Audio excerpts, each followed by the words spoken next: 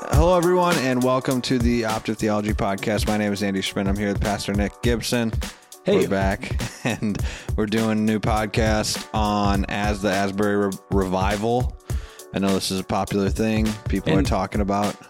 Yeah, and probably like revival in general and like revival in general. What is a relative to revival? What does it mean or how have revivals happened, started, and proceeded in the past? And so we kind of just decided to do this morning. We're going to do a different podcast, but since this is happening, we decided to do this right now. So the Asbury Revival started last week. I think it was like last Thursday, right? And Wednesday, they did a regular chapel meeting at the university. People were singing, and then I think there was a message. There was a message, yeah, and then it went into worship, and then I think people just never stopped worshiping.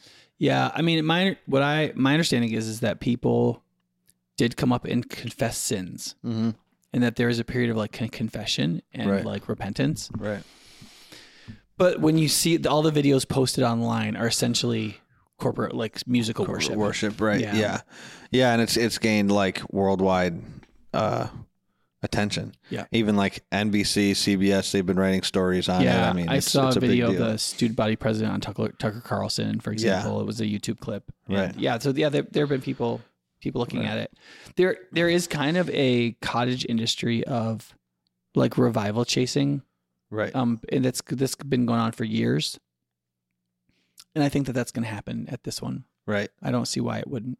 Revival chasing. That just is people chasing the revival. Yeah, I mean, people feel like where there's a special move of God, God is moving there specially. Right. And if you go, you can experience it. Right. And that you don't, like, some people say, look, the same Holy Spirit is with you wherever you are.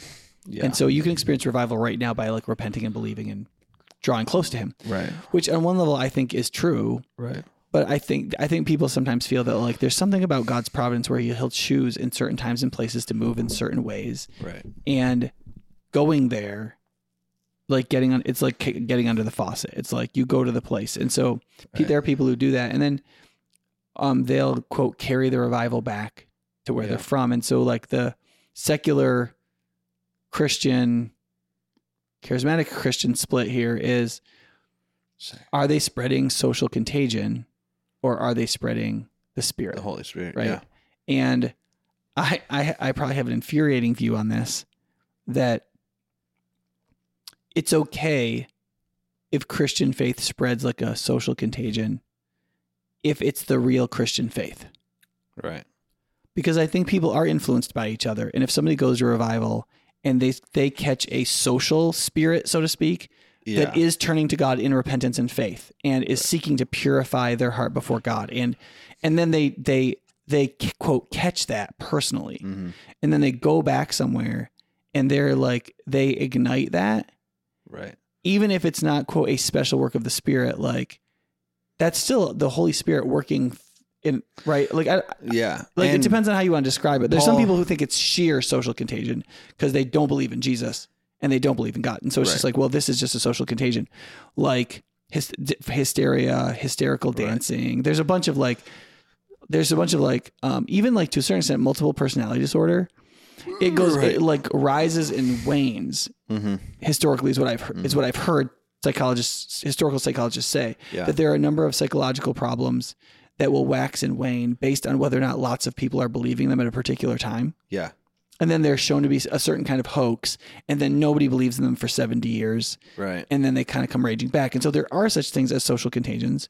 Right. Social contagions could be religious.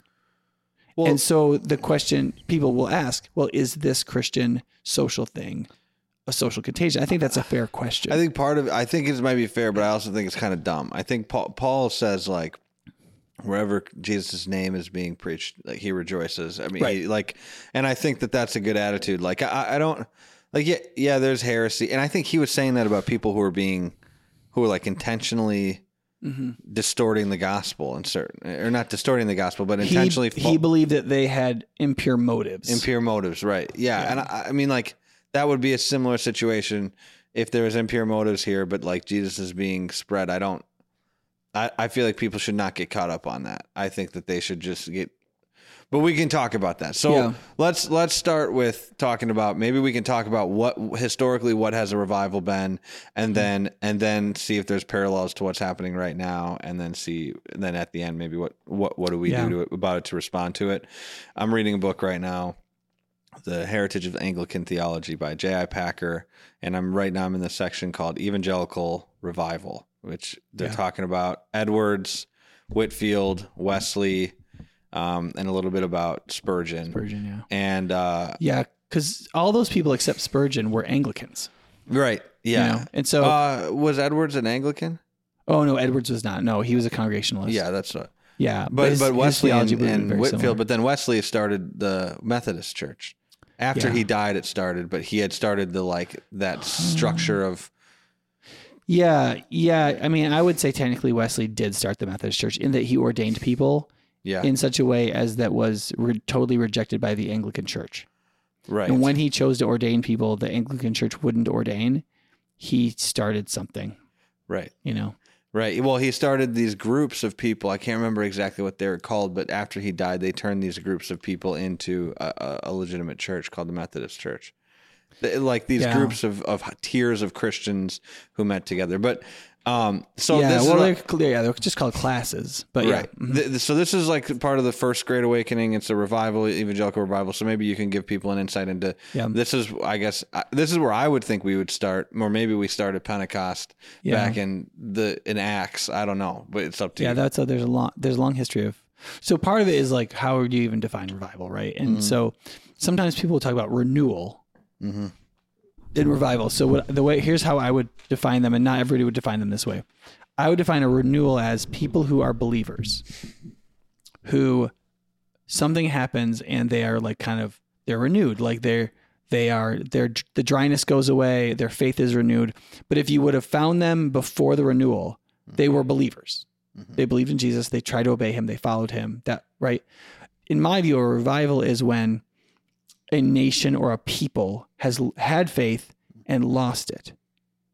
And the people are not believers. They might be nominally Christian or whatever, but they're not believers. And if God judged them, he would judge them to not be Christians, right? And so then the message of the gospel is revived among a people where it was dead, right? So renewal, you're alive, but you become more alive and you're thriving. A revival is something has died. Faith has died. And then from some seed, the fire catches again, so to speak. I'm mixing metaphors there, but so in Wesley's time, in Whitefield's time, you had a Christian nation, or a Christianized England. Yeah. But church attendance was super low. People weren't interested. Right. The kind of Christianity that was being preached was a kind of semi-Pelagianism, which was kind of works-based. Yeah. And like it was salvation by being a good English person, right, which meant having like good manners and good breeding and all that kind of stuff. Right. And so that's why it was such a scandal when they turned to preach to the coal miners, you know? And so Whitefield and Wesley were awakened, what had revived in them what you might call an evangelical gospel, which is faith in Christ alone for our salvation, the work of the Spirit regenerating us, and us coming to follow Jesus and preaching the scriptures themselves, right, even if it means pissing off people that are in the church hierarchy. Yeah. And that's essentially what happened with Whitefield and Wesley in different ways. Wesley became a preacher and wanted to be an Anglican priest, but he wasn't really converted. But he was a Christian in that he'd studied the scriptures, he knew New Testament Greek and all of that. But he was sent to America, and there were two major things. One is he was a complete idiot.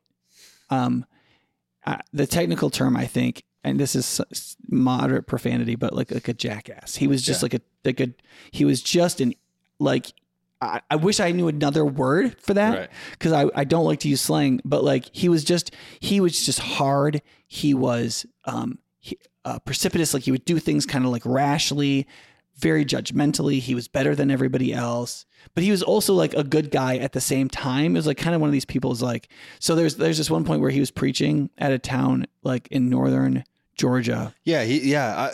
I just read about, he got driven out of Georgia in the middle of the night. Yeah, well, okay, so this is before that. He was preaching in this town in northern Georgia. So he's a preacher, right? But he would say later he wasn't a Christian. Yeah.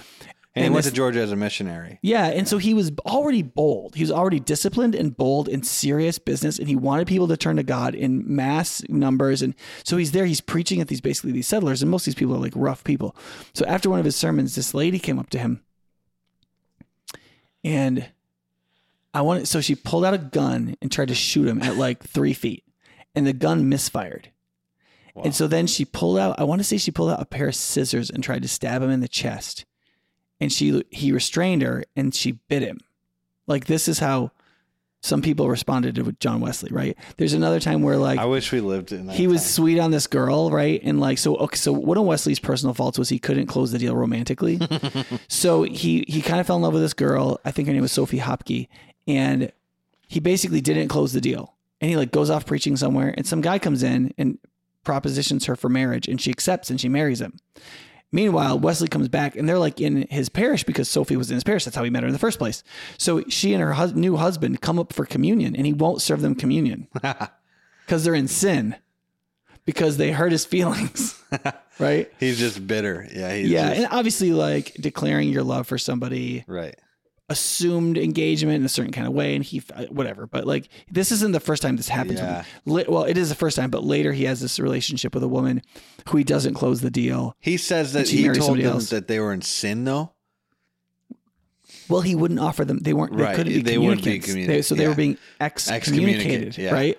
That's messed up. Man. Yeah. So like, anyway, there's a lawsuit that arises over this, and ultimately he ends up fleeing in the night because he's going to be arrested in Georgia, right? Now, on both ways over the ocean, he runs into these German, basically evangelical charismatic Christians called Moravians. Yeah, I'm reading about them right now. Yeah. Moravians. That's okay. And the Moravians were like low church. Most of them were like blue collar. Yeah. And they just like, they were pietists, right? They were from the Halle school. Yes. Yeah. And so it was like, what you feel about Jesus in your heart is incredibly important. You need to know some doctrine. That's good. You should do good works, but the good works flow, and the interest in doctrine comes from a fire in the heart, right? That's pietism, right? Right. And then he went to this thing. He went to, what was that called that he went to? Ultimately, he went to Herrnhut. Yeah. Which was this like long-term revival that Count Zinzendorf had started. And he wrote in his journal, I don't want to go to this. Yeah. He did not want to go there at all. And he went there, and then God convicted him to pray for the people who had hurt him. And then that led him to having the feeling in his heart, that feeling that you're talking about, right? Sort of. Yeah. Okay. So you're mixing a few different events, but yes. Probably. Yeah. So like on both ways over to America, the boat that he's on is in storms so serious that it seems like the boat is going to sink. Even the sailors have given them up for lost. Wow. And the only people on the boat that aren't afraid to die are the Moravians. And he looks at these little children and women, and he sees that they are more manly than him. Is like, it would be the 17th century way to say it. Like they weren't afraid of death. And the Moravians said to him, our women and even our children are not afraid of death. We believe in Jesus. This is so crazy. I've just read this like yesterday. I was reading through all this. That's just. So this happens both ways, back and forth. And it's so humiliating. And this gets to like how shame and humiliation can actually be a really positive emotion sometimes. Right. It's so humiliating to him because he feels like, I'm this Christian pastor. Right. If anybody should not have a fear of death, it should be me. And I am terrified to die. These people are not. What is going on? And the answer is tough. And the answer is Oxford can't save you. Greek can't save you. Like those are all like analytic and intellectual stuff is really good. But Wesley had studied logic and he'd studied like all kinds of stuff, but he didn't, as evangelicals would say, know Jesus. Yeah. And so, eventually he goes to a Moravian Bible study where I think the guy's name's Peter Böhler. And they're preaching at this Bible study was basically, he was reading the introduction, and Wesley says it's the introduction to Luther's commentary on Romans. Yes. But some scholars actually believe it was the introduction to Luther's commentary on Galatians. Oh. And that might have been a mistake. But because the gospel is outlined more clearly in his introduction to the Galatian gospel, the book of Galatians. Anyway, but like while it's being read, he says, I felt my heart strangely warmed. I did believe in Christ, that he died for me, even me, right? And God's love was shed abroad in my heart. So what he would say is, in Calvinist terms, that was the moment he experienced the miracle of regeneration, that the Holy Spirit did something in him. The way Wesley would often say it was, the experience of the love of God shed abroad in our hearts, which is a scriptural quote, right? That like the love of God actually came into my heart. Yeah. And I began to feel God's love for me, and I began to actually know that I could love others. Right. And that was an experience. Yeah. And so even though Wesley didn't lead a revival of experience chasing, he did believe in experience, and that experience was important and necessary for Christian life. He essentially was a pietist. And that's an evangelical view. Yeah. That there's a particular, I mean, that's probably where some of this, like, what's the moment you became a Christian stuff that happened in like the 50s and 60s. Like it was like, write the date down that you became a Christian. And it's like, you can accept Jesus right now. Yeah. You go to an altar call and that's when you accepted Jesus. Yeah. Right. Yeah. But for Wesley, he did believe the emotional experience was a significant part. And the reason for he believed that was not because he thought going up to altar calls was the be all end all. In fact, he didn't think that. What he knew was that he had followed Christ for years. Right. And the emotional life of a Christian that's spoken about in the New Testament, he was not experiencing. Yeah. And so when this happened to him, he realized something had happened. He had been revived. Yeah. He had experienced a renewal, but he would have said he didn't just experience a renewal. He was revived. He was saved. He was actually became a Christian. Right. And at that moment, he's like, oh, this is what being a Christian is. It's not just believing Jesus died for the world, but it's actually like conceptually, it's believing in my heart, like emotionally knowing Jesus died for me, even me. Right. And his love is in my heart and can flow out towards others as well. My sins have been justified by his death. Whereas like when Peter Buller would ask him, Wesley, do you believe Jesus died for your sins? And he would reply, I believe Jesus died for the sins of the world. And what he meant was, therefore, by implication, Jesus died for me. And Buller's like, that's not enough. It's not enough to believe by implication Jesus died for you because he died for the whole world. You have to know it in your heart, soul, like not just in your, like, to say it in modern psychological terms, not just in your like prefrontal cortex mind, in your deliberative mind or your educated mind, but in your deeper feelings and soul, you know? Right. And pietism is correct. Like the more we learn about psychology, the more we realize that pietism is correct. Yeah. If you can't get the faith you say you believe in into the whole of your quote brain or in the depths of your mind, right, it won't govern your emotions. It won't really lead your life. It won't be your response to things. Instead, you'll react like an atheist, even though you quote believe as a Christian. And so when Wesley realized this, everything changed for him. And this had happened for Whitefield even earlier. Yeah, well, it's interesting because Whitefield was an undergrad at Oxford, while Wesley was a graduate student who ran the Holy Club. It's called the Holy Club. Yeah, or Whitefield something. was a little younger. Yeah, it was called the Holy Club. Wesley gave Whitefield a book. I can't remember what it was called, but it was kind of about Christianity by somebody that wasn't explicit. I think it was William Law's Serious Call to a Devout and Holy Life.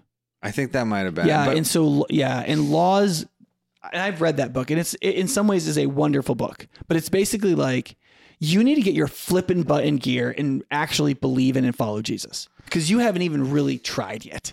And you like excuse yourself for all of your stupid laziness. And if you don't there's a section where he's like, listen, he's talking about swearing basically. He's like, listen, all these people are like, it's so hard to stop swearing. I can't stop swearing. She's like, you haven't even tried. In what time period was this? 1700s. So this would have been like a couple decades before Wesley. You know, it was a recent book. Right. But William Law was basically like, he was basically a sanctificationalist in the sense that he's like, look, you have to like put forth a ton of human effort to become like Jesus. Now that's true. Right. But if you don't have the pietist piece in place first, then you can't do it. It's also super dead. Yeah. And so... So like that kind of like exertion of effort without piety and grace is dead. That's why at High Point Church we talk about gracious striving. Well, that was what was interesting was that Wesley led Whitefield to Christ in a way, and then later on when Whitefield's ministry had started to explode, and Wesley came back and had this experience where he felt like he had finally felt the love of God in his heart. They had conflict then because now Whitefield was the top dog, or he was the main guy, and Wesley was not. You know, he wasn't the leader. Like he was the leader in their Oxford Holy Club. Now he's not the leader anymore. And then Whitefield went out of his way apparently to like, I guess, to promote Wesley's ministry. Yeah, I mean Whitefield understood that that there was no better preacher in England or maybe the world, but he also understood himself. Yeah, but he also understood that he had no idea how to organize anything. That was what the heck? You should have just wrote this book because this is all the things that J.I. Packer are saying. Like, that's what Wesley was incredible at organizing, organizing functions and groups and systems. Wesley was like the perfect CEO. Yeah. And COO. He would have been Yeah, maybe COO. COO. Whitfield would have been CEO. CEO Yeah, just but- sets vision. Yeah, but even Whitfield didn't even really have the vision. He just preached Christ. Oh, he was just to good at- everybody. Okay. Now, Whitfield did have a vision in this sense. Whitfield believed, so in 1730 or whatever, if you were, especially if you were an ordained minister, but if you were a good Anglican, you believed that you couldn't actually preach in an unsanctified location, which means you didn't preach outside of a church building. What the heck? All sermons were given in church buildings. The idea that you'd preach like outdoors, completely wrong. So Wesley has this conversion, right? He begins to believe in a doctrine of grace. He begins to realize that the sermons in the Anglican churches are basically just Pelagianism. They're basically works-based righteousness. Right. Like they read the Bible. There's a Christian liturgy. It's all from Thomas Cromner. It's great stuff. Right. But in the spirit of what's actually said in the churches, it's all about we church people are good people. Right. Those people are bad people. We're going to go to heaven because we're good people. Right. And Wesley just goes in and starts preaching the gospel of grace. And every time he does, he gets kicked out of the church permanently. And after 6 or 7 of these churches, he finally goes to Epworth, which was his father's church, because his dad was a pastor. And he preaches at Epworth, and they kick him out of Epworth permanently as a preacher. And so he decides to stand. The only place where he legally is allowed to be on the church property is standing on his father's grave. Whoa. And so he stands on his father's grave and preaches a gospel about grace. And so if you can read through his like journal at this time where he's like, I preached at St. Anne's this morning. I've been informed I will never preach there again. And there's like a bunch of these in his journals. And so basically Wesley now has a message. He has the same passion he had before as this like super driven guy. So he still has that William Law series called The Devout and Holy Life, this super drivenness for holiness. Yeah. Now it's connected to how holiness can actually happen through the grace of God shed abroad in our hearts through salvation in Jesus Christ, right? And the working of the Spirit in our lives. And so then these get combined into this is what Methodism is. Methodism is pietism driven hard for holiness. Right. Well, Methodism was. If you go to a Methodist church today, you're not going to get that, man. Like I was Googling. No, Methodists aren't Methodists. Yeah. I mean, my greatest, so I was a Methodist pastor for 7 years. My greatest sadness was that there was no Methodism in the Methodist church. I mean, that's true about like the Lutheran church too. Oh, yeah, a lot of them. A lot of them. Yeah. Now I mean, here and there are Methodist churches, and there still are Methodists, like the Wesleyan churches. Some of those are still pretty Methodist. The Nazarene church came out of Methodism. A lot of those churches are still pretty like Bible believing and sanctification oriented. And there are some, I mean, the Methodist denomination, the UMC denomination, United Methodist Church, was like, I don't know, it's 5 million people. I mean, there are churches in that denomination that are Methodist. But like when you would go to like big jurisdictional meetings and bigger gatherings like that, nobody breathed a word about John Wesley unless it was Wesley's social views, which were pretty progressive for their time. Which I think was correct in those times. Right, but not that. But then they extrapolate it to whatever seems progressive for our time, even if these problems have been corrected and we actually need to be more conservative at this moment. Right, that's not good. Yeah. So they think that because Wesley was against making jails more humane, we should all be for abortion, for example. You know what I mean? Or because Wesley was definitely, he thought slavery was a horrific thing, that therefore any anti-racism thing that could come up with is something Wesley would be for, which is almost certainly not true. Right. Yeah. That sort of thing. So yeah, but Wesley was very much, I mean, one of the things that was really cool about Wesley is there's very little that Wesley did that's embarrassing now. Like most people, it's like they did something. I mean, Whitfield owned slaves. Whitfield, in the orphanages in Georgia, encouraged the leadership of them to buy slaves because though he was anti-slavery, he believed that he could control the oversight of those slaves and they would be treated humanely when they were already slaves and nothing could be done about that. Whitfield. This is Whitfield or Wesley? This is Whitfield. Whitfield. And he also believed that he also like made a bargain because he's like, listen, if I can buy slaves, I can take care of 3 times as many orphans as if I don't. Right. And he's like, and Georgia already has slaves. These people are already enslaved. And so I can treat them better. Right. And I can take care of 3 times as many orphans. I'm going to buy slaves. Right. And so he did. And so people look at that now as like, Whitfield was a slave holder or whatever. But of course they don't know the context. On one level, yeah. And they don't usually they're ignorant of the context. And even then they might still condemn it. But I just feel like I feel like it's one of those deals where it's like, I mean, like when Whitfield died and there was a funeral for him in Philadelphia, a extraordinary amount of black people showed up for it because they saw him as a civil rights hero in his time. Wow. Right? Because he was doing he things believed like slavery was wrong. I mean, like he believed that like the slave trade and those sorts of things were wrong. Right. And so in that sense, he was like very progressive for his time in terms of like believing in civil rights. Right. But at the same time, he also interacted with some of these slave holding structures and owned slaves himself in the sense that they were part of his, in fact, I think his wife owned slaves. And then I think he had the orphanages. I think both of those were true. So actually, John Piper's biographical talk on Whitefield that you can get at the Desiring God website. Yeah. He does like 10 minutes on Whitefield's relationship with slavery and race. Yeah. And I think he does a pretty good job with it. Yeah. So I would encourage that. But anyway, both in terms of revival, both of these guys. Yeah. So the thing Wesley was stuck on was, okay, I believe in God in my heart. I'm a pietist, right? Mm-hmm. I have a burning faith, and I believe in methods. I believe that discipline is necessary to pursue sanctification. Right. And that was a mixture found nowhere. Right. Most of the Calvinists at that time had fallen into a kind of antinomianism that like, if God elected you and you're saved, you were chosen from the foundation of the world. Right. Pursuing holiness is no big deal. There were, however, some prominent Calvinist Methodists in the early years. And a lot of Methodists who were rabidly Arminian tried to cover over those people. Mm-hmm. Like they didn't exist. But Whitefield was a Calvinist. Right. And there's another guy whose name I can't remember right now, but who's very prominent in the early movement, who was also a Calvinist. And some of the funders, some people who gave money in early Methodism were Calvinists. Yeah. And they absolutely believed in holiness, that you had to pursue holiness with sweat and tears. But you had to do it by grace. And you were elect of God to do it, they believed. Yeah. But they were Methodists. I don't think that Calvinism negates the responsibility to pursue holiness, right? Yeah, I think that if you think that about your Calvinism, you probably. But by the 1700s, a number of Calvinist movements had degraded, and they weren't. Calvin would have recognized them any more than Wesley would have recognized Methodism today. Now. Yeah, mm-hmm. that seems to be the case about a lot of these guys' theologies. Like they've been boiled down. Calvinism has been boiled down so much over the years. Yeah, for Calvinism, I think it is boiled down to being too simplistic, and then people think their way back out to things badly. And I do for Calvinism. I think for Methodism, it's just abandoned. Yeah, people just abandoned it. Yeah. So Wesley had to make this decision. This happens in revivals, that there's usually some kind of new measure.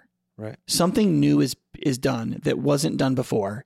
Yeah. And somebody decides it's not a degradation of the Christian message to do it. So in the 1700s at this time, it was preaching in non-consecrated spaces. Right. So you could only preach in churches. Right. Well, Wesley got kicked out of all the churches. Whitefield had already taken to the fields because he had this huge booming baritone voice, and he could just stand in a field on an elevated structure and preach to a couple thousand people. In Philadelphia, I think it was in Philadelphia, Benjamin Franklin, he was just like skeptical that Whitefield could preach to so many thousands of people. And he could hear him blocks away. Yeah, and he did an experiment or whatever. Yeah, and then also like in America, I think they did this in England too, but in America, the people helping with the revivals would select places that were acoustically well suited to preach. So there were some places in the Hudson River Valley in New York where he preached, where because of the way the valley runs, you could hear him for like a mile. Yeah. And so by doing that, there was a place near where I lived called Pulpit Rock, where people went for revivals. It was the middle of cow country. Yeah. But people would go out there for a revival, for like preaching, because if you stood in front of this like cave in the rock, it would project your voice out for like 200 yards. Yeah. And you were just like speaking like as loud as I'm speaking now. And so it was a revival site, like during Finney's revivals, I think he preached there. Wow. It's the middle of nowhere. Right. And they said people would come to watch Whitefield just because he was like weird and interesting. Like people, like it was kind of an event, like you tell your neighbors. Right. Because most preachers went to seminary, right? Which makes sense. Right. And the way they were taught to preach in seminary was like the old English style. Yeah. Which was mostly Puritan, which was like point 1, 1A. Right. 1A, 1. Right. 1B. Very methodical. Yeah, very methodical, very logical, very dry also usually. Yeah. And Whitefield had gone to actor college. Yeah. He was an actor. Yeah. And so he preached like an actor. Yeah. And it was incredibly engaging. Yeah. And so that super engaging preaching mixed with field preaching kind of lit the thing on fire social media wise. People heard about it. People wanted to come. People came in droves. Right. But the thing is that Whitefield had no vision for what to do after he preached. Yeah. He'd preach, invite people to believe in Jesus, and then I don't know. Right. And so this is where Wesley comes in. He's like, okay, we got to have a plan. Right. And so he creates the class system based on the prototype of the Holy Club, but very different because now he believes in grace and salvation and so on. So what Wesley did was, instead of just preach, one Wesley scholar I knew said this, whereas Whitefield would preach the gospel and invite people to be saved in the revivals, what Wesley did was he would go to a place where people would naturally gather and he would preach a message that would not resolve in the gospel. Mm-hmm. He would preach usually on death or hell, and he would often do it in the presence of death. So he would go to like a scaffold where somebody was just hanged.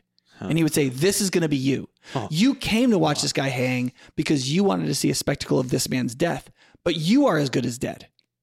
You will soon be as dead as this man, right? And so people would literally be looking at a dead body and be like, I'm going to be dead before I know it. And they say, listen, you are likely going to go to hell. And he would like sort of preach the righteousness of God and the truth of sin and so on. He's like, listen, you don't have to go to hell. Come up front and sign up for one of these classes. So he didn't say believe in Jesus, right? He was like, come up front and there's 5 people up here, sign up for one of these classes that's happening in your town tonight and go to it. Right. And so he would sign people up for classes. Right. At the class, they would read the gospel. Right. They would come to Jesus, but they'd already been in a sanctification-based small group community. There was like 4 rules to these classes. Right. I read them the other night. I can't remember what they were, but you got to confess what's happening in your life. There was these rules of kind of how each meeting was going to go confession down. Confession of sin, also confession of fear. So like if I was in something with you and I feared for you, like you seem to be behaving in such a way. Yes. I wouldn't say you're an a-hole. You suck. You're not a Christian. I would say, Andy, I fear for you. Right. You're doing this. Yeah. And this I'm is where afraid. I think this is going to go or something. Right. Like, yeah, exactly. So, and so like I would confront your sin by saying what I feared for you. Right. Does that make sense? Right. And then there were other things as well. And so if you went to a class meeting, then you could get a ticket to be a communicant, that you were prepared to take communion. And then you could go take communion at one of these churches. There was certain classes within the class. Like I think there was some of that. There was one high level, like you could get invited to a higher level, and it was like once or twice a week, and there's only 4 people in your group, and it was. Yeah, I don't know enough about that to comment on it, but yeah, I'm sure. Yeah, I mean, I don't know. When one of the examples of the difference here is when Whitefield came to America, he preached to lots more people, and he was extremely popular. Mm-hmm. He was one of the most well-known men in America. The only minister who before the media age, the only minister who was better well-known in America than Whitefield was Francis Asbury. Yeah. Which we'll get to. And this is like Asbury Seminary, and Asbury College is literally where the revival is happening, right? Yeah. Right. Asbury was the greatest American revivalist. But anyway, and he was a Methodist. Can we talk a little bit about... Let me just finish with the Whitefield thing. When Whitefield came to America, he preached to piles and piles of people. Like tens of thousands, if not hundreds of thousands of people made professions of faith. But he said... even though he was more popular than Wesley, he said, Wesley was wise and I was a fool because my people have become a rope of sand. Yeah. One of the great sadnesses of the First Great Awakening is that 20 or 25 years later, church attendance had dropped basically to where it was in a little bit before where it was at the beginning of the Great Awakening. Now, that may partly be because the American Revolution. Right. And some things, the like dislocations, but it didn't stick. And one of the things that's interesting is, though the Second Great Awakening is looked at as a theologically less pure awakening, the sticking power was significantly more. The most problematic theologically, the most problematic person in the Second Great Awakening is Charles Finney. But Finney's converts stuck way better than anywhere else except in Methodism. Methodism was the only movement other than Finney's where people seem to stick. Yeah. Does that make sense? And that's probably because Wesley got them belonging even before believing, or believing and belonging came together. At the same time, yeah. And that organization led to longer term holiness. And that's the only real movement that changed the country. Right. Like England changed because of the evangelical awakenings. And it wasn't because Whitefield preached to so many people. It was because those people got into classes. Those classes pursued holiness. Right. And those people could then mobilize together and do things together that were meaningful. Right. I do think it's like obviously Whitefield and Wesley are the main popular guys in this time period with this revival, but somebody who didn't really get as much recognition until after they died was Edwards, right? Mm-hmm. And he was in the same time period. Yeah. And he was friends with Whitefield, at least. I don't know if Wesley... Yeah, because Edwards was exclusively American. I don't think he ever went to England. I don't think so. Yeah. Not that I know of. And Wesley, I don't think Wesley ever came back here after Georgia. I don't think he made trips here. Oh, really? No, I think Wesley was done with America. Yeah. The funny thing about it is that, but that's the thing is like America is so different. Like if you think about it this way, Francis Asbury. So part of the issue here too is like these men were also strange. Like Wesley had one of the strongest physical constitutions of any Christian leader ever, probably. He rode his horse everywhere. He was riding his horse in his like 80s. He would sit at his desk with this like inflatable like butt pillow, and he would push himself up and down like he was riding a horse while he was studying. What? Partly because he got used to reading while riding his horse. So while he was riding his horse to places, he would be reading and studying and preparing sermons. Yeah. He literally wrote and read on horseback. Yeah. But then in addition, Is that what you do? He didn't want his quads to get weak. Yeah. And so they would say into his 80s, he walked as vigorously as a man in his 20s. Yeah. Right. Now, Wesley also had Wesley was really into health. He had some strange views on health. One time, in fact, he wrote a scathing letter one time about the Port Authority holding up one of his cases of wine. So sometimes Methodists were like notorious for being teetotalers and against alcohol. That's because in America, they were. But Wesley was not against wine. He was a true European.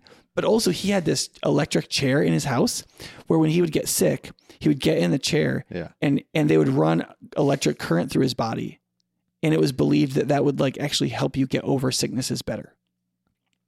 Which is kind of strange. But what it does show is that Wesley was really concerned with being on the cutting edge. In that sense, Wesley was very much, one of the reasons I like Wesley is because he was a conservative and a liberal at the same time.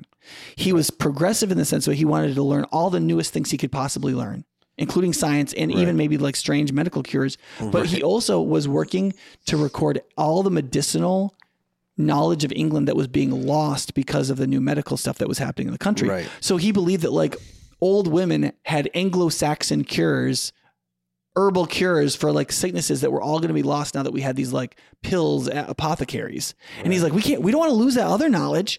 So he was very focused on like in medicine, conserving the old while getting the new. Right. He was very much a both and kind of person. And it's one of the reasons why Methodists have been conservative and liberal in America, because Wesley fulfills them both. Right. And that's one of the reasons why I do really like Wesley, as even though like he was kind of a jerk in a lot of ways and man, he was a loser with women and there were some negative things about him.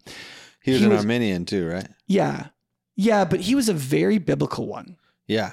And so I don't have a problem with his Arminianism. He was a very big God Arminian. Okay. And so it doesn't bother me that he's Arminian. Right.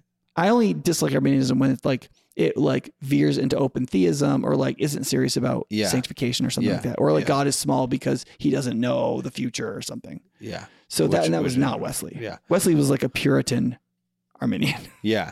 Well, what do you say about I guess what was Jonathan Edwards' role in this First Great Awakening? Yeah, so Jonathan Edwards. So Edwards was mainly a preacher. Yeah, and his own. What I read about his own church, they did not take well to him. Like people like in their ultimately they just were like, this doesn't make sense. There, a lot of it went over their heads.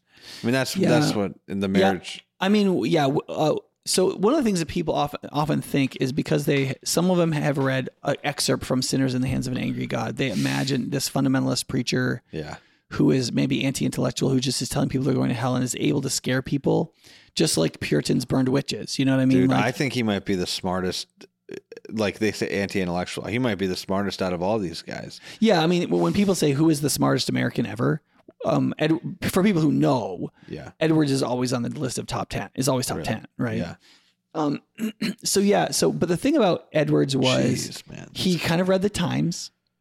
He was incredibly devoted to Jesus, and he was living in a time among Puritans where the fervor of their parents who came to America had been lost. Mm. So the early Puritans were incredibly spiritual people who had been kicked out of their country, who had lived in the Netherlands, who had been abused and cheated, who had come to America and had to create something out of like literally nothing, who were starving. And they did it because they they believed in building a city that was like shining on a hill. Right. And so the devotion of those generations was extraordinarily powerful, even though there were a lot of wicked people too. Right. By the time you get to Edwards, Massachusetts and Plymouth are like pretty normal. They're settled. Right. They're urban, more educated, and people had just frankly gotten really complacent spiritually. Yeah. And so Edwards just began to preach the gospel, really. Yeah. And he was able to create vivid images, even though he was not a vivid preacher. Yeah. In fact, they say the sermon that kind of broke out the revival, he had been sick the week before. He read it in a complete monotone. Really? Yeah, he would read like 7-inch by 3-inch wide pieces of paper, and he would just hold them and read them. He was like the most unengaging preacher you could imagine. Yeah. But the language of his sermons, both the vividness and the content of them, were very engaging. And so for people who had any kind of ears to hear, it was very powerful. And so Edwards became like a revival. Like a revival rose up around him, but it just goes to show that like God can use Whitefield, who is like this like actor, like very like showy, and God used him. So like when people are like, well, Steve Furtick's not a Christian, I'm like, he's too showy and emotional. I'm like, well, you need to judge him on his content. If his content is bad, fine. Right. But just because somebody is emotional and showy and whatever, that's not Steve bad. Steve Furtick might be a terrible example because I think he has bad theology, but I think I don't have a problem with his preaching. That may be. I think the thing that makes Steve Furtick weird to some of us is I think he's really, really tried to include Black preaching and Black theological themes in his preaching. So to be a effective multi-ethnic preacher, and Black churches focus a lot more on themes of blessing than white churches generally do. Yeah. And so I think that he says some things that feel wrong, but I haven't anyway, so that's not my point. My point here is just that like, just because a preacher's exciting doesn't make them bad. And just because a preacher isn't exciting doesn't make them bad. Yeah. Right. And so God can use different people. Right. Well, one of the weird things about Edwards too, Andrew and I, somebody at our wedding gave Andrew a book called Marriage to a Difficult Man. This is a book about Sarah Edwards and her marriage to her husband, Jonathan Edwards. And one of the things that we read in it was that and I might botch this, but on his long trips between cities, Edwards would basically he was so smart. He would just have these ideas, and he would take a piece of paper and he would associate his idea with the piece of paper, and he would take the piece of paper and he would pin it to his jacket. And so every time he had an idea, he would do this. And then by the time he got home, he had all these different pieces of paper with no writing and just pinned onto his jacket. And then he would go straight to his office, and he would take each piece of paper and remember what each individual piece of paper, what idea was associated with that piece of paper, and then write the idea on the piece of paper, which is psychotic. It's like insane. How could you remember all those? It's just insane. So he was a weird guy too in a way. But I think he was a true genius. I do too. And geniuses, that's how they are. Yeah. When a mind can hold and carry so many things and it's very active in its processing of them together, which Edwards clearly was. Yeah. Like, I am not anything like Edwards, but like, that's kind of how I experience my mind is like my mind generates so many ideas so fast, and they feel brilliant and they're not all brilliant, and Edwards' ideas are probably significantly better than most of mine. Sure. But like, I know what that's like. And it's like, oh my gosh, like, and you want to capture them because you're like, this is really helpful. Right. Yeah. And especially back then when you couldn't just pull your phone out and write it down, you know what I mean? He had to, I don't know. Yeah. And I mean, this gets to things like, a lot of these revivalists, like it'd be really interesting. I wish I could sit down with all their wives and say, what was it like to be married to this man, and to see how they've emotionally dealt with it. Because on one level you'd be like, Sarah Edwards went crazy for a couple of weeks. I mean, then she came out of that apparently like stronger than Edwards had ever seen her before. But she went crazy for a little while there. Because they had a bunch of children. Yeah. And Edwards truly was in his study 14 hours a day. Now, he was interruptible, but like, that's what he did. Like, he got up in the morning and he went into his study, and he spent 1 hour a night with his kids. And that's not 1 hour with each kid. With all the... He spent an hour with his children every day. 40 kids. They had like, I want to say they were between 7 and 12. yeah, I don't know there how was many a it lot. There was a lot. Yeah. And the thing is though, is people go like, well, must have been such an unfulfilling marriage. And that And sounds, the kids that must have been sounds terrible. abusive, whatever. Yeah. No. And the thing is like, well, families and children's development is often profoundly affected by their expectations. Yeah. Right. Like I was telling somebody just recently, like, when I was a kid, my dad probably played with me like 5 times. Now he took me on trips, like we went camping or we went fishing. Yeah. And especially as I got older, as I broke like 8 to 10 years old, we did more stuff together. But like my dad never like played with me as a kid. Right. And now it's like a woman's like, oftentimes women are like, well, you're a bad father if you don't do that. Like my wife, Right. and my wife is wonderful. Okay. Right. But my wife kind of expected me to play Barbies with my kids when they were like 17 months old. Really? Yeah. And so I would lay on the floor with them and they would like babble stuff at me and I would like move the doll around. And sometimes I would fall asleep a good bit of the time actually, because I was exhausted in those days. But I would like sit with my very little children and I would play dolls with them. And in my mind, that's always been insane. Yeah. And my wife is not insane. She's very great, but those cultural expectations found their way into her mind and into mine. And like, so in the 1700s, the idea that a man would play with his children or like spend a lot of time with his children each day was just completely out of people's minds. People weren't thinking. And when kids don't have these expectations, they don't seem harmed by it. Right. Right. And so part of it is like there's this interplay between cultural expectations and human actions. That's weird. Yeah. And so one of the reasons I think why marriages are really struggling right now is is that both men and women have a bad deal because we expect too much from both of them. Yeah. Kids are supposed to sort of get everything. Right. And I'm like, the kids have their foot on our necks.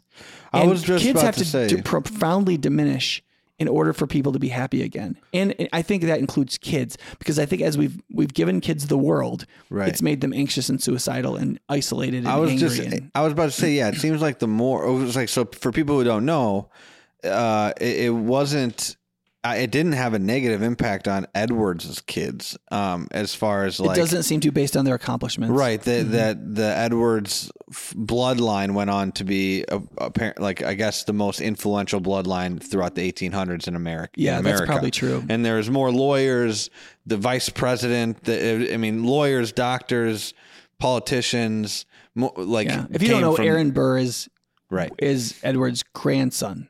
Edwards' grandson. Yeah. And he, Burr killed Hamilton. That's how everybody will know him. But like, it's not just, Burr also obviously was read a real history successful. book about Hamilton too, before you get mad at Burr. I know, right? Don't. But also, it wasn't like Burr was like the only one, like hundreds of people. All the kids had kids, and they they're considered to be the most influential family of the 1800s in America, which is I don't know. Yeah, you can't do it all. My wife would probably say something like, "Yeah, but the history books do not record people's emotional well-being or their happiness. It may have also been one of the most unhappy families in the history of the world. We don't know, and that's true." It could have been. I feel like that's. But sometimes that's one of the sad things is that happiness and accomplishment often do not go hand in hand in human life. Right. And we all want to believe that if we all had a good psychologist, we would be both. We could be happy and maximize both, yeah. right? And I am just not sure that's true. No, it's bullcrap. I don't think you can be because part of being successful is sacrificing things that you love. And I think one of the problems with today, I think is whichever you choose, you get to my age of life, like 45 years old, you start looking back and you start looking at what you did. Are you 45? I'm 45, yeah. And you start going, did I choose correctly? Yeah. Because in my case, I would say I chose success more than I chose happiness. I don't think of myself as an unhappy person, but when I decide what am I going to be about, I choose meaning and I seek happiness in the meaning rather than doing what I think will please me, right? Or what I think will sometimes even be enriching for me or that I'll just enjoy. I'll forego that to produce, right? And there's this level of that's not good, but like that's the tenor of my life. Yeah. And so when I look back, it's easy to go, well, I could have just lived in Florida and I could have just chosen a different life. And And maybe I should have done that because here's the things that are hard about my life, or here's the things where my kids didn't like about growing up. But then at the same time, I can go, yeah, but I would give up all of the stuff that I've accomplished too. There's a weird thing because part of me when I've thought about this as I'm 20 years younger than you, over 20 years younger than you, is like, somebody's got to do it. Like when I look around at my generation and everybody pursuing happiness and being unsuccessful, and like my generation is not good at things. Like we're not good at things. You know, we're all we care about is trying to be happy, and we're completely miserable. We're not happy. That's a whole different problem. But like, if I have to, if I'm like, okay, do I sacrifice some things for success? Like I'm just like, somebody's got to do that. And like nowadays, compared to back then, I think more people, even 25, 30, 40, 50 years ago, were willing to sacrifice happiness for the success. Mm-hmm. Now less people are willing to sacrifice it, which gives me a higher percentage of success, I think. Yeah. So people don't want to believe anymore how hard it is to be successful. They think people are successful because of privilege they already have. Right. But the privilege, like the reason why Edward's family was, quote, so privileged was because of the intellectual achievements of Edwards and how those achievements were demanded and passed on to his children, because it's not like ephemeral, like it's a real achievement. Yeah. And so people don't get that. But this gets back to like the women who paid the price for this, right? Like Sarah Edwards had a more difficult life than her if her husband was not a pastor, philosopher, and revivalist. Whitfield preached on his honeymoon. Like a few sermons on his honeymoon. Didn't you tell me that his wife heckled him or something? Like no, that's Wesley. So after Wesley lost his second shot at love. Yeah. So Sophie Hopke was probably not a well-conceived thing, and it's probably fine that he didn't marry her. Later on in his ministry, he met a woman who was in the Methodist movement. She was really godly, energetic, loving, and John Wesley fell in love with her. I think her name was Grace something. And his brother Charles thought that it would tank the movement. That if Wesley married, he would be happy, and it who knows what this woman would do to him, because she had a lot of influence over him because he was totally in love with her. And so while Wesley didn't seal the deal, like he dragged his feet a little bit. Yeah. And while Wesley was on a trip, John Wesley was on a trip, Charles Wesley, his brother, married her off to somebody else. Gosh. Yeah. And John Wesley wanted to kill him. Yeah. I mean, Charles was the musical leader of the revival. And so the story, Robert Tuttle tells this story. He's a Wesley scholar, that Whitfield went to where John Wesley was staying and got in the bed with him. He was in his bed, just completely disconsolate. And he wanted to never speak to his brother again the rest of his life. And apparently Whitfield got in the bed with him and held him. Right. That is weird. Yeah. Yeah. If you're depressed, I'm not probably going to do that. But they cried, and John Wesley forgave Charles, and the revival went on another 30 years. Wow. And so, so then kind of on the rebound, John Wesley married this woman, Molly something, and she was a widow. There was a joke about her that her husband had died at sea because he had cast himself into the ocean. And so this woman didn't know what she was getting into with Wesley. I think she thought he was just going to give up his whole life to just be with her or something.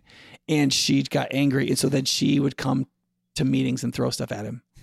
Yeah. And yell and stuff. And finally he sent her away, or she left to live with her daughter or something. And he said in Latin about it to a friend, "I have not sent her away. I will not recall her." So good riddance, right? He's like, I'm not going to get remarried. I'm not going to divorce her. I didn't tell her she had to leave, but I'm not going to ask her to come back. So Wesley's life with women was very tragic. Who? There was one guy that you said, and then we can move on. I don't know who this was. A preacher who was being heckled by people and went and beat the crap out of them, and then that's the Second Great Awakening. Okay. I can't think of the guy's name right now. Cartwright. Okay. Somebody Cartwright. I want to say Paul, but I think that's I'm thinking wrong. of Bill Cartwright, who played for the Bulls in Yeah. the 80s. Yeah, but he was like this big burly dude, and he would preach camp meetings in Illinois, that kind of region, Illinois, Wisconsin-ish kind of place. And there was one camp meeting where there's people sitting on basically cut logs. He's preaching on like a makeshift stage. There's tents everywhere because people literally come out in their horses and buggies and they set up tents. Yeah. And they would camp there for 6 or 7 days and hear sermons and draw close to the Lord. Yeah. And there were these guys that show up at this camp meeting like drunks as skunks. And there's like 10 of them. And they're just hooting and yelling, and Cartwright just can't finish the sermon. It's like it's too disruptive. And so he gets off stage after he gives them a couple of warnings and they don't respond. And he finally gets off stage. He fights all 10 of them at the same time, beats them all up. Now they're drunk. Yeah. But that's he's still I mean, this is the 1800s. Like you get hit with a bottle in the head, you could die. Yeah. You know? And he beats all 10 of them up, drags them all to the front row, forces them to sit in the seat. Says, if you don't shut up, I'm going to come down here and beat you again. They're conscious. Yeah. He gets up on stage, finishes his sermon. Yeah. Right. And piles of men get saved. Yeah. But piles of people get saved, including all 10 come up to the altar call of these men who are drunk. And so like, it's like that. I mean, the people who took the gospel west in America were these kind of men. Right. The average. So like, I don't want to, we're kind of jumping around. So like, I do think relative to the lifestyle that these evangelists, these leaders gave their lives to the movement of God. Yeah. And there is not strong evidence that their wives and their children resented them for it. Right. Except for Molly, Wesley's wife, who was probably crazy. Yeah. I mean, the rumors about her was she was a self-centered, angry, resentful woman. I think that he died at sea because he threw himself overboard. Yeah, there was some rumor that like maybe Wesley shouldn't marry her. Well, I don't remember where I read this, but like I had a joke somewhere that like maybe he shouldn't have married her because maybe the guy was alive somewhere. And he had just faked his death, you know? So anyway, wow.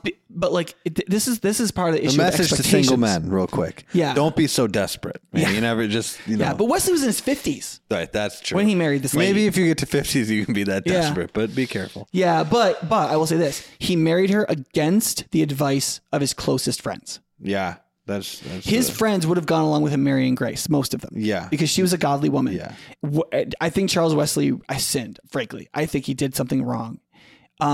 Because I think Grace would have accepted Wesley for who he was and known what kind of life that he was committed to living. Yeah. And I think she would have accepted that. I think with Molly, she didn't.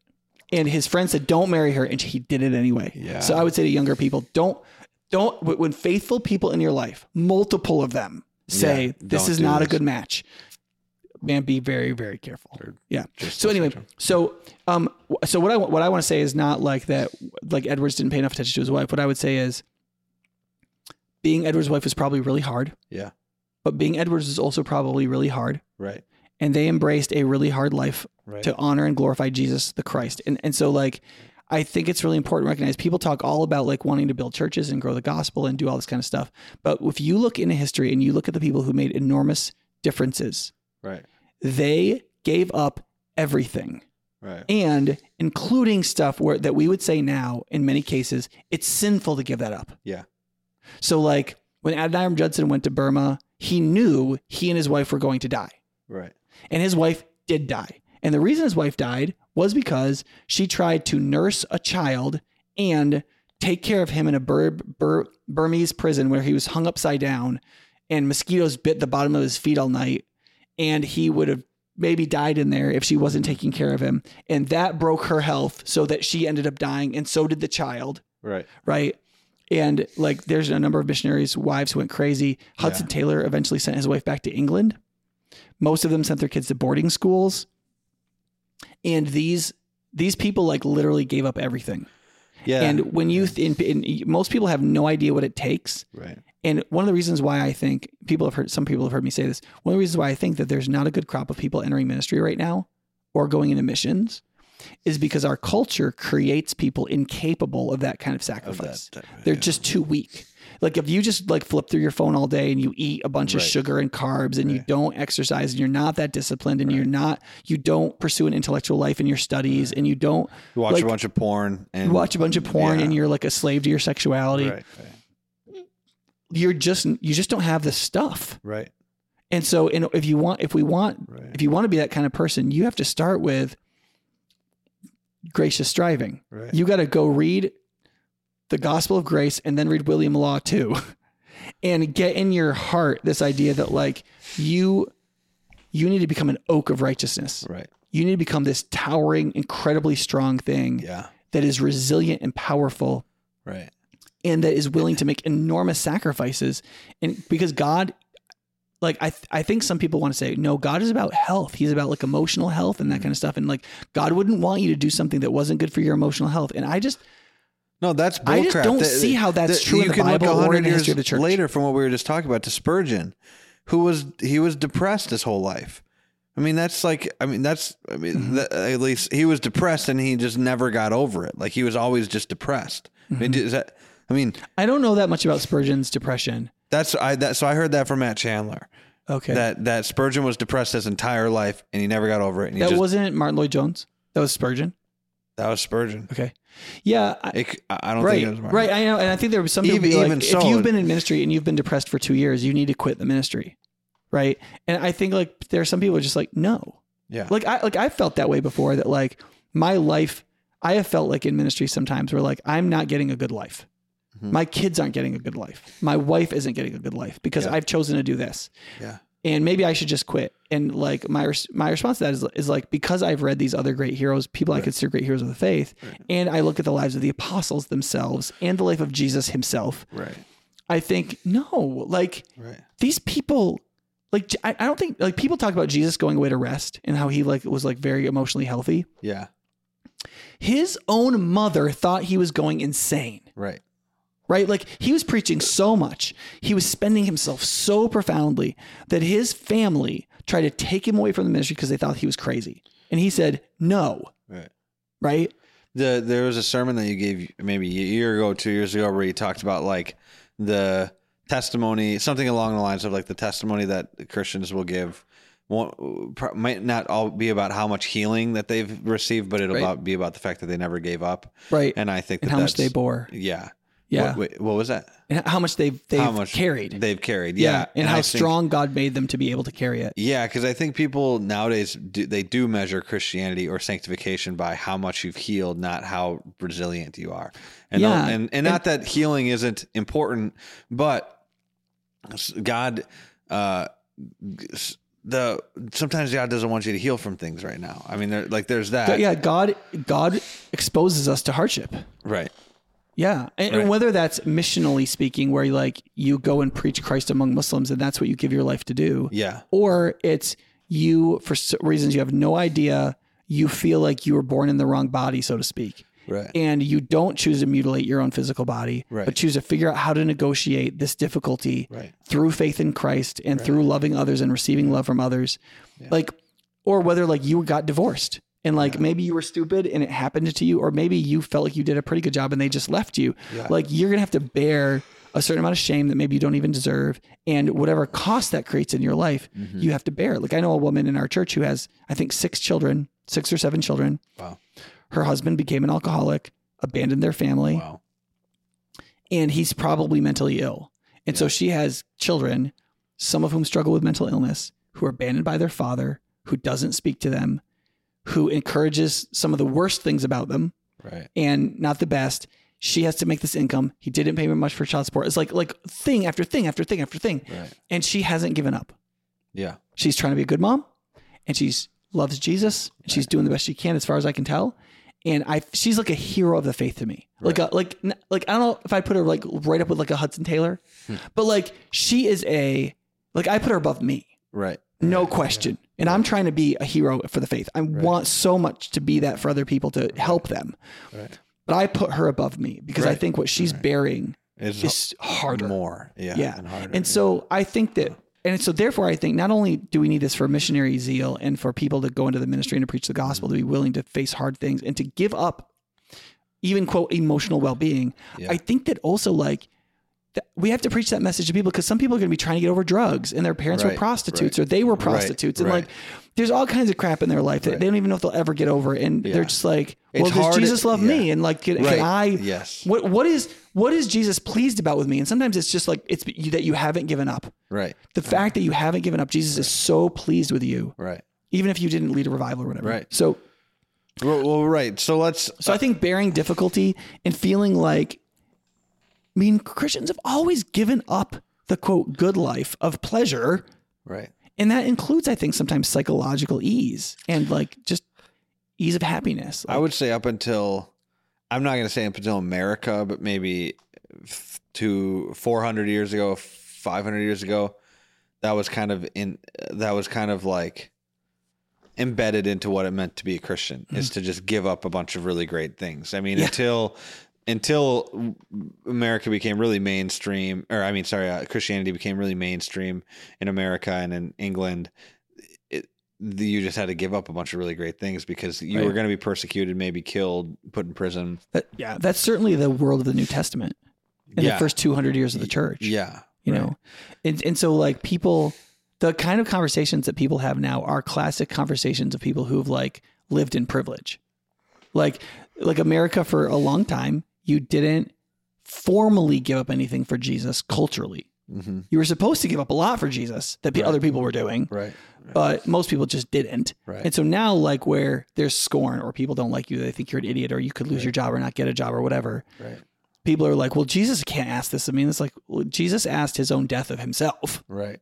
And the Bible doesn't say he takes that away from us. Okay. One of the things I think is important to hit on, having talked about Wesley Edwards and Whitefield is one of the contributions that Edwards made to revival history is he wrote a book called The Surprising Work of God, where he talks about the revivals. Edwards does, where he talks about the revivals because they were getting criticized by other Puritans who would be like, oh, this is just emotionalism. This is just stupid, right? And Edwards wrote in defense of the revivals, and he gave 7 marks of what a genuine revival will produce. Okay, I'm going to go through them quickly so that people know what they are. Okay, the first is faithful preaching. Okay. Edwards believed that the word of God had to accompany the move of God. How God had spoken and shown himself in the scriptures and in the gospel should be going forth. Now, that doesn't mean like 55-minute expositional sermons. Like if you say, well, what about the Asbury Revival right now? I mean, how many sermons are there? Are they preaching enough? That's not the question. The question is there faithful preaching? Is the message of Christ and the word of God going forward in those meetings, right? It doesn't have to be, somebody could just get up and just read a Bible passage and say, listen, I feel like the Lord has always called his people to repent. And this is one of the things that happens in revivals. God calls us back to himself. We need to repent. That's the word of God going forth, even if it's just that short. Right, but it will be present. You give a shout out to, like, we were at, Tom Flaherty has been on this podcast before. He's a head pastor at City Church here in Madison, Wisconsin. And they just do prayer and worship night every Tuesday night, I think. And I went to it. You were there this last Tuesday. I went for just the first 2 hours of it. Yes, it's a long time. Yeah.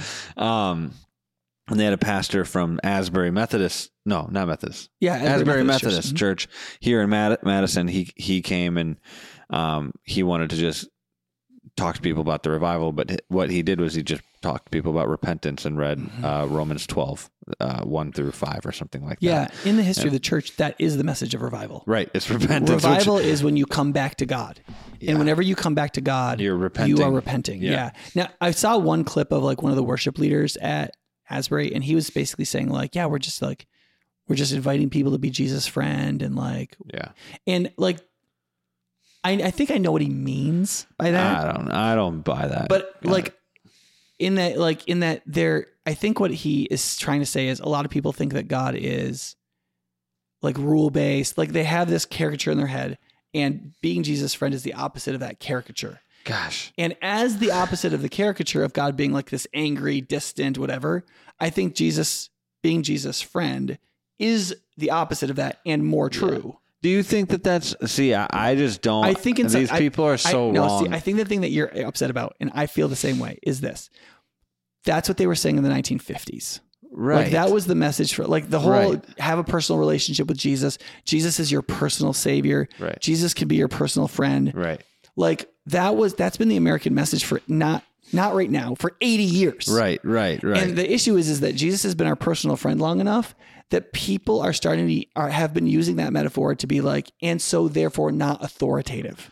Right. So that's why Right. I'm like, I don't think But you don't repent to your friend Right. usually. You repent Yeah. to your king. to your king. Yeah. And so, but however, I do believe that what I've heard about the revival here at Asbury is that it did begin, and I hope is continuing with a message of repentance and devotion. And so once you come to a revival like that and you repent, you really do repent, then what is left to do? Which is to enjoy and adore God. Right. Which if that guy said he was leading worship for like 10 hours. And if his job was to lead worship in the midst of that, then adoring and enjoying God is what he's leading people in. Right. And knowing that you're God's son, his child, in some meaningful, I mean, Jesus said, I have called you my friends. Right. Part of knowing Christ is being Christ's friend. That's true. And so I don't want to judge that guy until I know that he doesn't say king. If he says we are Jesus' friends, that's right. If that's all he ever says, he's wrong. Yeah.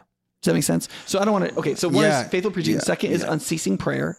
People do pray and they pray together and they pray a lot. Yeah. Third is precious unity. Yeah. It tends to be unifying, not dividing. Fourth is earnest seeking. There are people who are showing up who are really seeking God. They really want to know God and it's earnest, Yeah. right? It's not fake. 5 is pervasive repentance. So you see a lot of people deeply and broadly repenting of lots of different things. Right. That's a sign people are coming to God. Yeah. When you come to God, it always includes repentance. Yeah. Right. Not just because God is righteous and we're not as righteous as he is, but because if we have drifted away from God, there is always going to be a kind of disobedience built into that. Right. And to return to God is to throw that aside and to acknowledge you're throwing it aside. It will be repentance. Right. So that repentance will be pervasive. The 6th, and this is one of the ones that he had to defend a little bit more, was what he called spectacular phenomena. Interesting. He said, in revivals, you will almost always see weird stuff. Yeah. There will be a lot of emotion.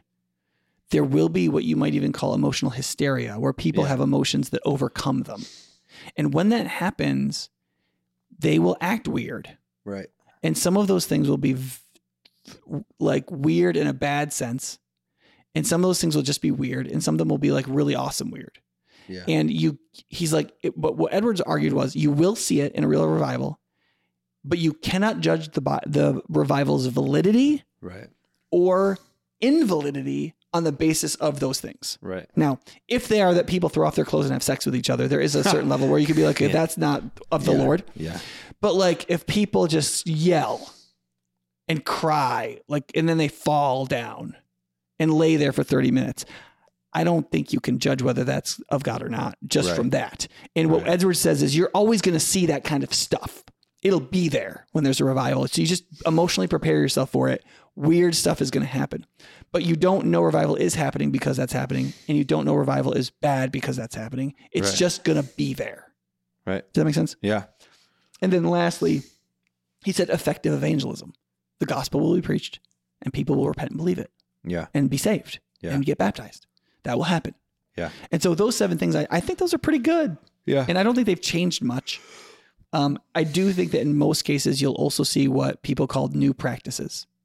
And that was more famous during the Second Great Awakening, what were sometimes called the new measures. Mm-hmm. But usually something innovative is done and it breaks open new audiences and like makes the gospel an issue in a way that there was a barrier before. Right. And in some ways you can see people trying to do that with social media, that they're trying to use new measures, but seeing those new measures catalyze into revival sometimes is more difficult. Right. And sometimes I think with digital new measures, I'm not sure that you would know if a revival was happening. Right. I also think though that digital stuff, and this is I think relevant to the Asbury revival, I think it also makes it easier to ruin revivals now. Right. Yeah, it doesn't do much good. Okay, but I think we need to, as we wrap this thing up, I think people are wondering, and I've been wondering this for the past week, okay, something's happening out there and in Kentucky, and thanks to Vince Beery. Just kidding. I don't think he's anyway, shout out Vince. Something's happening out there in Kentucky, and What do we do? People are like, yeah, what do I do here in Madison? And it's like, and not that, I mean, maybe we don't need to do anything. Maybe we just continue to be faithful and go to church and worship or do we need to try to do that here? I know that like Tom of City Church, he's like, he's all in on like, we need to, Ryan and he put together 10 hours of prayer that day, right? Yeah. They prayed for like 6 hours at Asbury and then 4 hours at City Church. Right. Yeah. I mean, I guess I would say, don't be judgy. There's a number of possible responses here, right? Yeah. So I think on one level, I would say, especially if you're not literally there, I would withhold judgment, both positively and negatively. So I would say something like what I've seen so far. I would say something like this: "Hey, that sounds cool, right? I'm hopeful, right? And like when I see that it encourages me that anything is happening, right, in the hearts of younger people and in a place like Asbury." And so I'm pleased to see devotion to Jesus. Will it produce the fruit of like long-term revival? I have no idea. Right. Right. But I'm also not going to judge it and just be like, look, I haven't heard any sermons out of there. And I don't know if it's repentance based. And like, I don't know if the word of God is being spoken enough. I don't know. Yeah. And so I'll say based off everything I've heard and generally speaking, it seems about as solid as you can get. Like, it doesn't seem like it's this very fabricated fake thing. Like yeah, maybe it's not, there's not a lot of teaching happening. It's just worship and prayer. Yeah. But I mean, I don't have any problem with people getting together to worship and pray together. I mean, as long as the worship songs are solid and you know, it seems like they are. Yeah. And the clips I've heard, it's like mostly older songs. Right. And if you look at it, it's not like smoke machines and stuff. It's like, it's this old building. They're all just there singing and, But however, if there was emotion, a lot of emotion, an expression of that emotion, that would in itself bother me. That wouldn't. No, if people were getting quote slain in the spirit, like they're falling, they're having strong emotion, falling over. Yeah. If I saw people like, now, I mean, yes, I remember when I was younger and I went to the Toronto that would Awakening, bother me. And people were like barking and roaring. Yeah. That was definitely weird. It was definitely weird. It was weird because it's never happened in the Bible or says that something like that's going to happen. I mean, I think there's some validity to people being like, there are reports of revivals in the Middle Ages where people levitated. Like, I mean, I don't know what is or isn't on the list of things God will or will not do in like a great move of his spirit. Like, I don't know. What I do know is that what First John tells me is, does it acknowledge Jesus came and died in the flesh? Right. Does it acknowledge the brotherhood of believers? Right. Does it glorify Jesus? Does it and so these marks are what I'm focused on. And I believe these marks that Edwards gives, like, is there repentance? Is there prolonged prayer? Is there devotion to God? Is the word of God going forth? If that's true, then I'm not as focused on the effect on the people. Right. There was one person who really annoys me who said, when somebody said in that revival, they were like, it doesn't seem like emotionalism. It seems calm and focused on God. And they were like, you know what? About this revival? About the Asbury revival, yeah. And that they were encouraged by that. And he's like, that's kind of ethnocentrist and racist. Whoa. Because in like other places in the world or people of other ethnicities, they would recognize the move of God as producing a lot of emotion. And they would want to hear cries and dance exuberantly and like express tons of emotion. And that wouldn't make it wrong. Now, that person annoys me because that's the only thing they could think of to say in response to this revival. Also, what the crap, dude? It's like it's in Kentucky. Right. Are you kidding me? Like, think about the culture that it's in. It's like if this was happening in a different, in a tribe in Africa or in downtown Chicago or downtown, I would be like, okay, this is gonna be be different. I'm fine with that. Right. This is flipping Kentucky. Right. Like, people have, there's like a joke in Kentucky. People like, there's so many ancestral kids. Like, it's the white hillbilly. There's not that much incest, but yes. There's when I was there with Vince. If you get rural enough, it is surprising how many first cousins are in some. There are some places where that's kind of true. Here's what I heard from firsthand from somebody who lived there. Yeah. That you can see people whose skin pigment, they're like blue and purple because of how incest. It messes with their biology. I'm not saying that happens all the time. There are places in very rural places. Yeah, I had friends who went to Kentucky to Tennessee, and they were like sorting out the family connections between some neighbors. Yeah. And they were like, oh wait, that's closer than it's quote supposed to be, right? Yeah. But it's not like, I mean, if you go to Asbury College and Seminary, No, yeah. there's people from all over the world there. There are students from all over that region. It's a university. I mean, it's not like I wouldn't, but yes, it's very white. However, that worship leader that was interviewed that led for 10 hours is black. Mm-hmm. There is multi-ethnicity on the campus, a reasonable amount of it. Yeah. But so that person's comments annoyed me because I was like, really, this is the thing you have to say.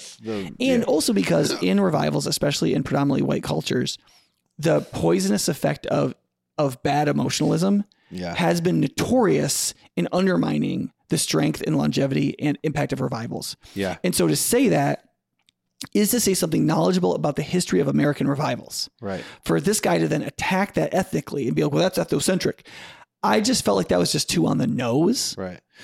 But there is some truth to it. And as Edwards says, spectacular phenomenon, usually including outbursts of emotions of various kinds, are to be expected in genuine revivals, no matter what the ethnicity is. Right. And so if that was happening at Asbury, or if that begins to happen, that wouldn't necessarily bother me. Mm-hmm. If the word of God is going forward, there is sweet unity, there is relentless prayer, evangelism is happening, and so on. So I would say stick with the marks and stick with the word of God.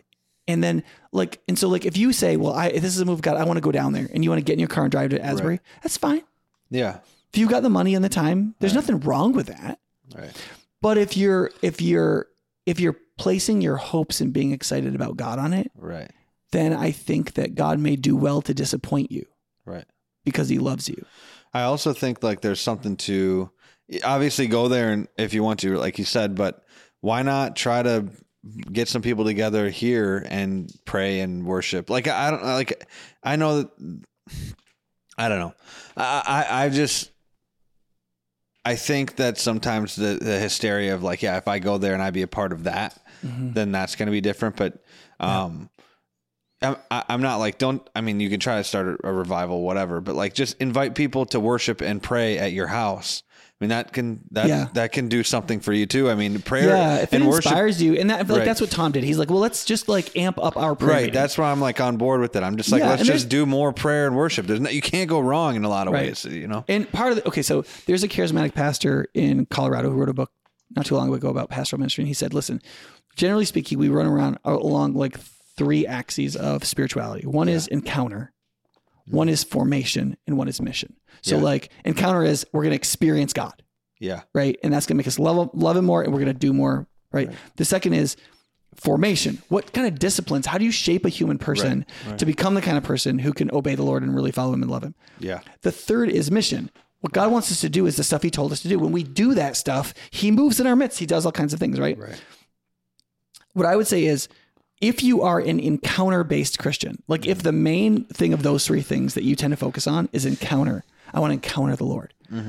Just be careful how focused you get on that, and that just make sure it's balanced with the other 2 things. Yeah. Anytime you compartmentalize something, you're losing to other things. Right. So Tom's a good example. Like if I had to tell you which of those 3 Tom focuses on, I would say he's definitely an encounter Christian. Yeah. Right. And like a lot of charismatics. But one of the things I really like about Tom is formation is a huge part of his life. I don't know anybody who does their spiritual devotions more consistently and regimentedly than Tom does. Right. And he's also totally on mission. He's trying to do what God wants to do, to preach the gospel, share the gospel, work with the poor. Right.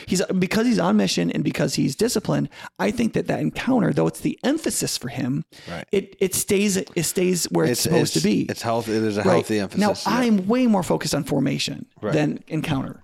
So my feel is different. Right. But because I try to realize that encounter is a part of our faith. Yeah. And that mission is a part of our faith. Yeah. I think that keeps my formationalism hopefully from becoming dry. In some ways, everybody's got to recognize their personal bias and figure out how to not to tame that, but either strengthen the other 2 and match it, or pull yourself back a little bit so that you can even it out. Because I think if like anything in Christianity, if you just pull it out of the rest of it, you're going to get something really weird and jacked up. Right. Probably. What you've heard me say to you, and what I tell everybody that I mentor, is you want to focus on your gifts and strengths, but you want to shore up your weaknesses.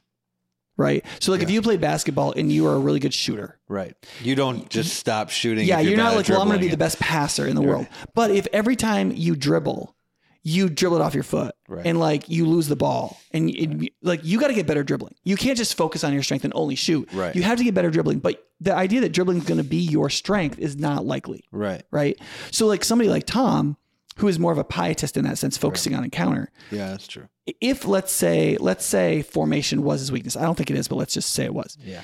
He would have to shore up his weakness, realizing it's never going to be his strength. Right. But, and really emphasize encounter. That's fine. That's good. In fact, you want to do that. Right. So let's say Tom is better at preaching to people and ministering to people whose natural inclination is to move towards encounter in how they think about God. He shouldn't start trying to pastor people who are like formation nuts or like, well, how do we do it? What's the habit we should form? Like he should stay in his strength lane. Right. But if he was weak in formation and if his church was weak in formation, he wants to shore that up. Right. So it doesn't become an Achilles heel and eat up the good that he's creating. Right. Similarly, in my case, if I'm not a very good charismatic and I don't feel encountered by God very well, but I'm really good on discipline and like gracious striving, one of the reasons I study the pietist movements and I love pietism is because I don't want to react against encounter. Because encounter is important and it's part of Christian faith. And if you react against that, you lose out on. Right. It'll get dry. It'll get formulaic. Well, And it's one of the reasons why Tom and I should be friends. Right. I was just so going to that say. he can be like, Nick, where's the encounter in this? Right. And I can be like, Tom, how are we going to transition these people to these disciplines? Right. So Now that's not what we do because Tom is really good on that other stuff too. Right. But this is why it's good for interchurch relationships that different churches need to have relationships with each other because I'm sure every church has its bias or its emphasis on something different in a region.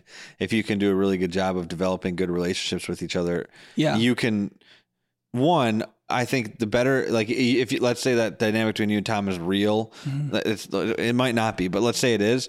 Yeah. That Tom's going to challenge you on your encounter, and then High Point's just going to be better at encountering. And so you're going to do the same with him, and then he's going to do that with Blackhawk or whoever. Yeah. And then all the churches are going to be challenging each other and working together. And so then ultimately, hopefully what the outcome of that will be just a bunch of really, really solid churches that are good at all three of them. Yeah. And you don't have all the people of one temperament at one church. So you wouldn't have all the encounter people at Tom's church and all the formation people at my church. You get a mix at both churches, which is really good. Right. The difficulty of this is that what often happens is we turn to people who are into encounter to do the encounter type meetings. Right. And that I think can be a problem. Yeah. Like when I talk about formation, it's very easy for me to go over the heads of the encounter people because I'm so into it.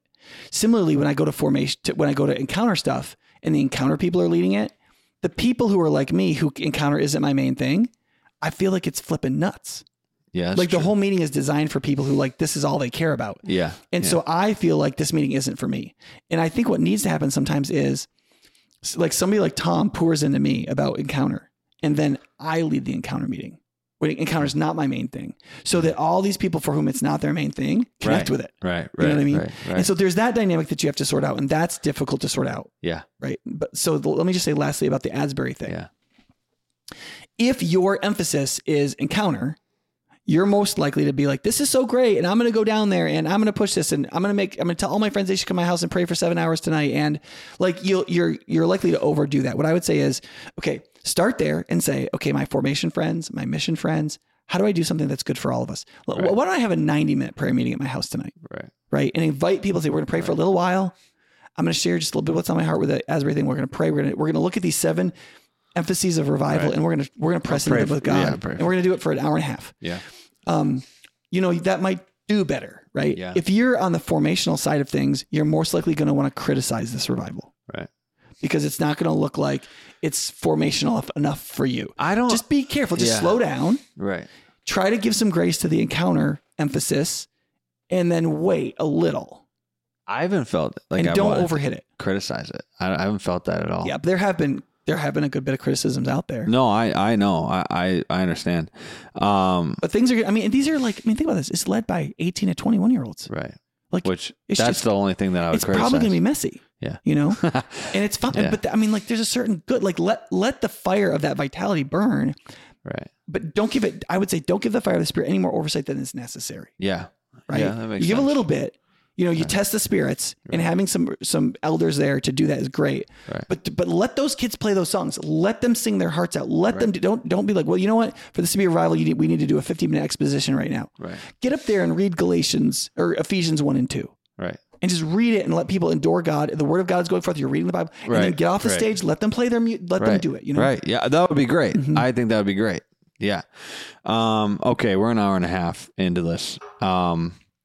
Revival. We talked about a lot. There's so much to talk about in the history of revival. We did more history of revival than this revival. Right. But I think that's going to give background. people, right. They'll have a better understanding of how to look at revival, how to look at Asbury, how to look at, what's that place called in Lord of the Rings? It sounds like Asbury, but it's not. Asgard.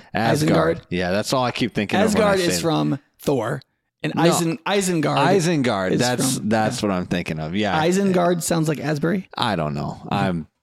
I don't know. It doesn't when I say it out loud. Yeah. One thing I would say is if you're listening to this and you don't know who Francis Asbury is, I would Google him or something because he is probably the greatest American revivalist. Okay. He rode hundreds of thousands of miles. There was a point in American history where you could be in England and you could write a letter to Bishop Asbury, America, and he would get it. Really? Yeah. With 13 colonies. Yep. And he wrote out west too, and as far west as Kentucky, which is how you get Asbury Seminary. Right. He preached hundreds of thousands of sermons. Mm-hmm. He led an incredible number of people of faith, and he did it in a very humble way. Like he would preach to 25 people in a log cabin, like whatever. And he led a movement of young men primarily who carried a Bible, Wesley's commentary on the New Testament, and a pistol on horseback, and they rode until they died.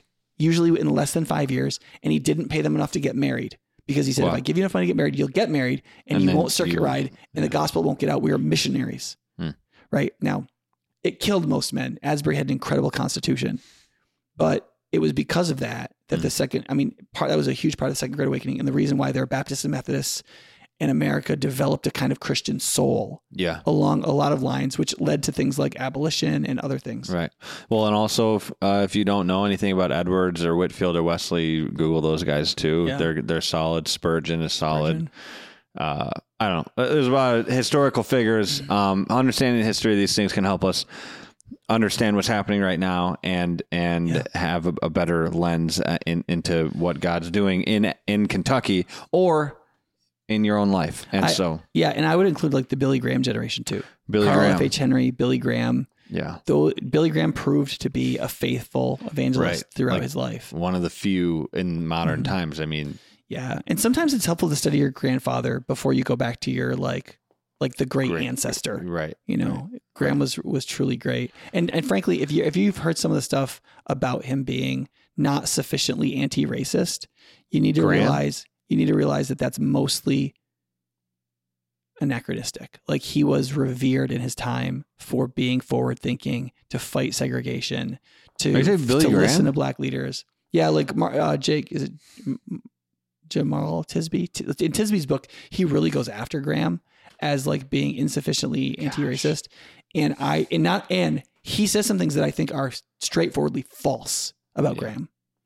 And he just even though the black leaders of that time revered Graham and really, really, really thought that he did a lot to help with racial relations in America and civil rights, Tisby just rips him up one side down the other. And I think it's a profoundly anachronistic act of a complete lack of gratitude and a misunderstanding of what it took for people to make sacrifices. Yeah, if you want to be pissed at Graham, be pissed at Franklin. I mean, I think Franklin's ridiculous. He's just become a political propaganda outlet for the Republican Party and for Trump. I mean, that's what he has become, and essentially.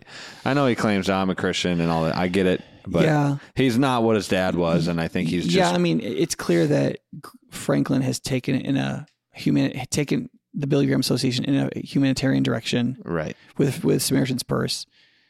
Well, I do think that organization has done an enormous amount of evagelism and led a lot of people to baptized faith in Christ. I know, but I do think that he feels as though I think there's probably some reactionism in him relative to progressivism being a poison, and he may have been. I mean, of all the people who got cozy with Trump, I'm not sure if Franklin Graham was the worst. No, but he's running a ministry. He's taking on one of the largest ministries in the history of the world. Yeah. And he might have been somewhat uncritical. Yeah. But when he came here to Madison for a political rally, I mean, he said, "There's not one part of me that has any hope for the Republican Party, and not one part of me that has any hope for the Democratic Party." Oh. He said, "What we need is Christians to enter into all arenas and to try to bring righteousness as best we understand it for the public good." Yeah. I think when he's deliberate, he's on good Christian message. Right. I think when he gets around the wrong group. Yeah. All right. We do need to wrap this up. Yeah. There's a bunch more things I can say about that. There's a bunch, but there's a lot of good stuff here. If you like this podcast, make sure you like, subscribe, start the Optive Revival, share this with your friends, and we'll give us a 5-star rating, leave a review. Pray for revival. And we'll see you guys in the next one. Goodbye.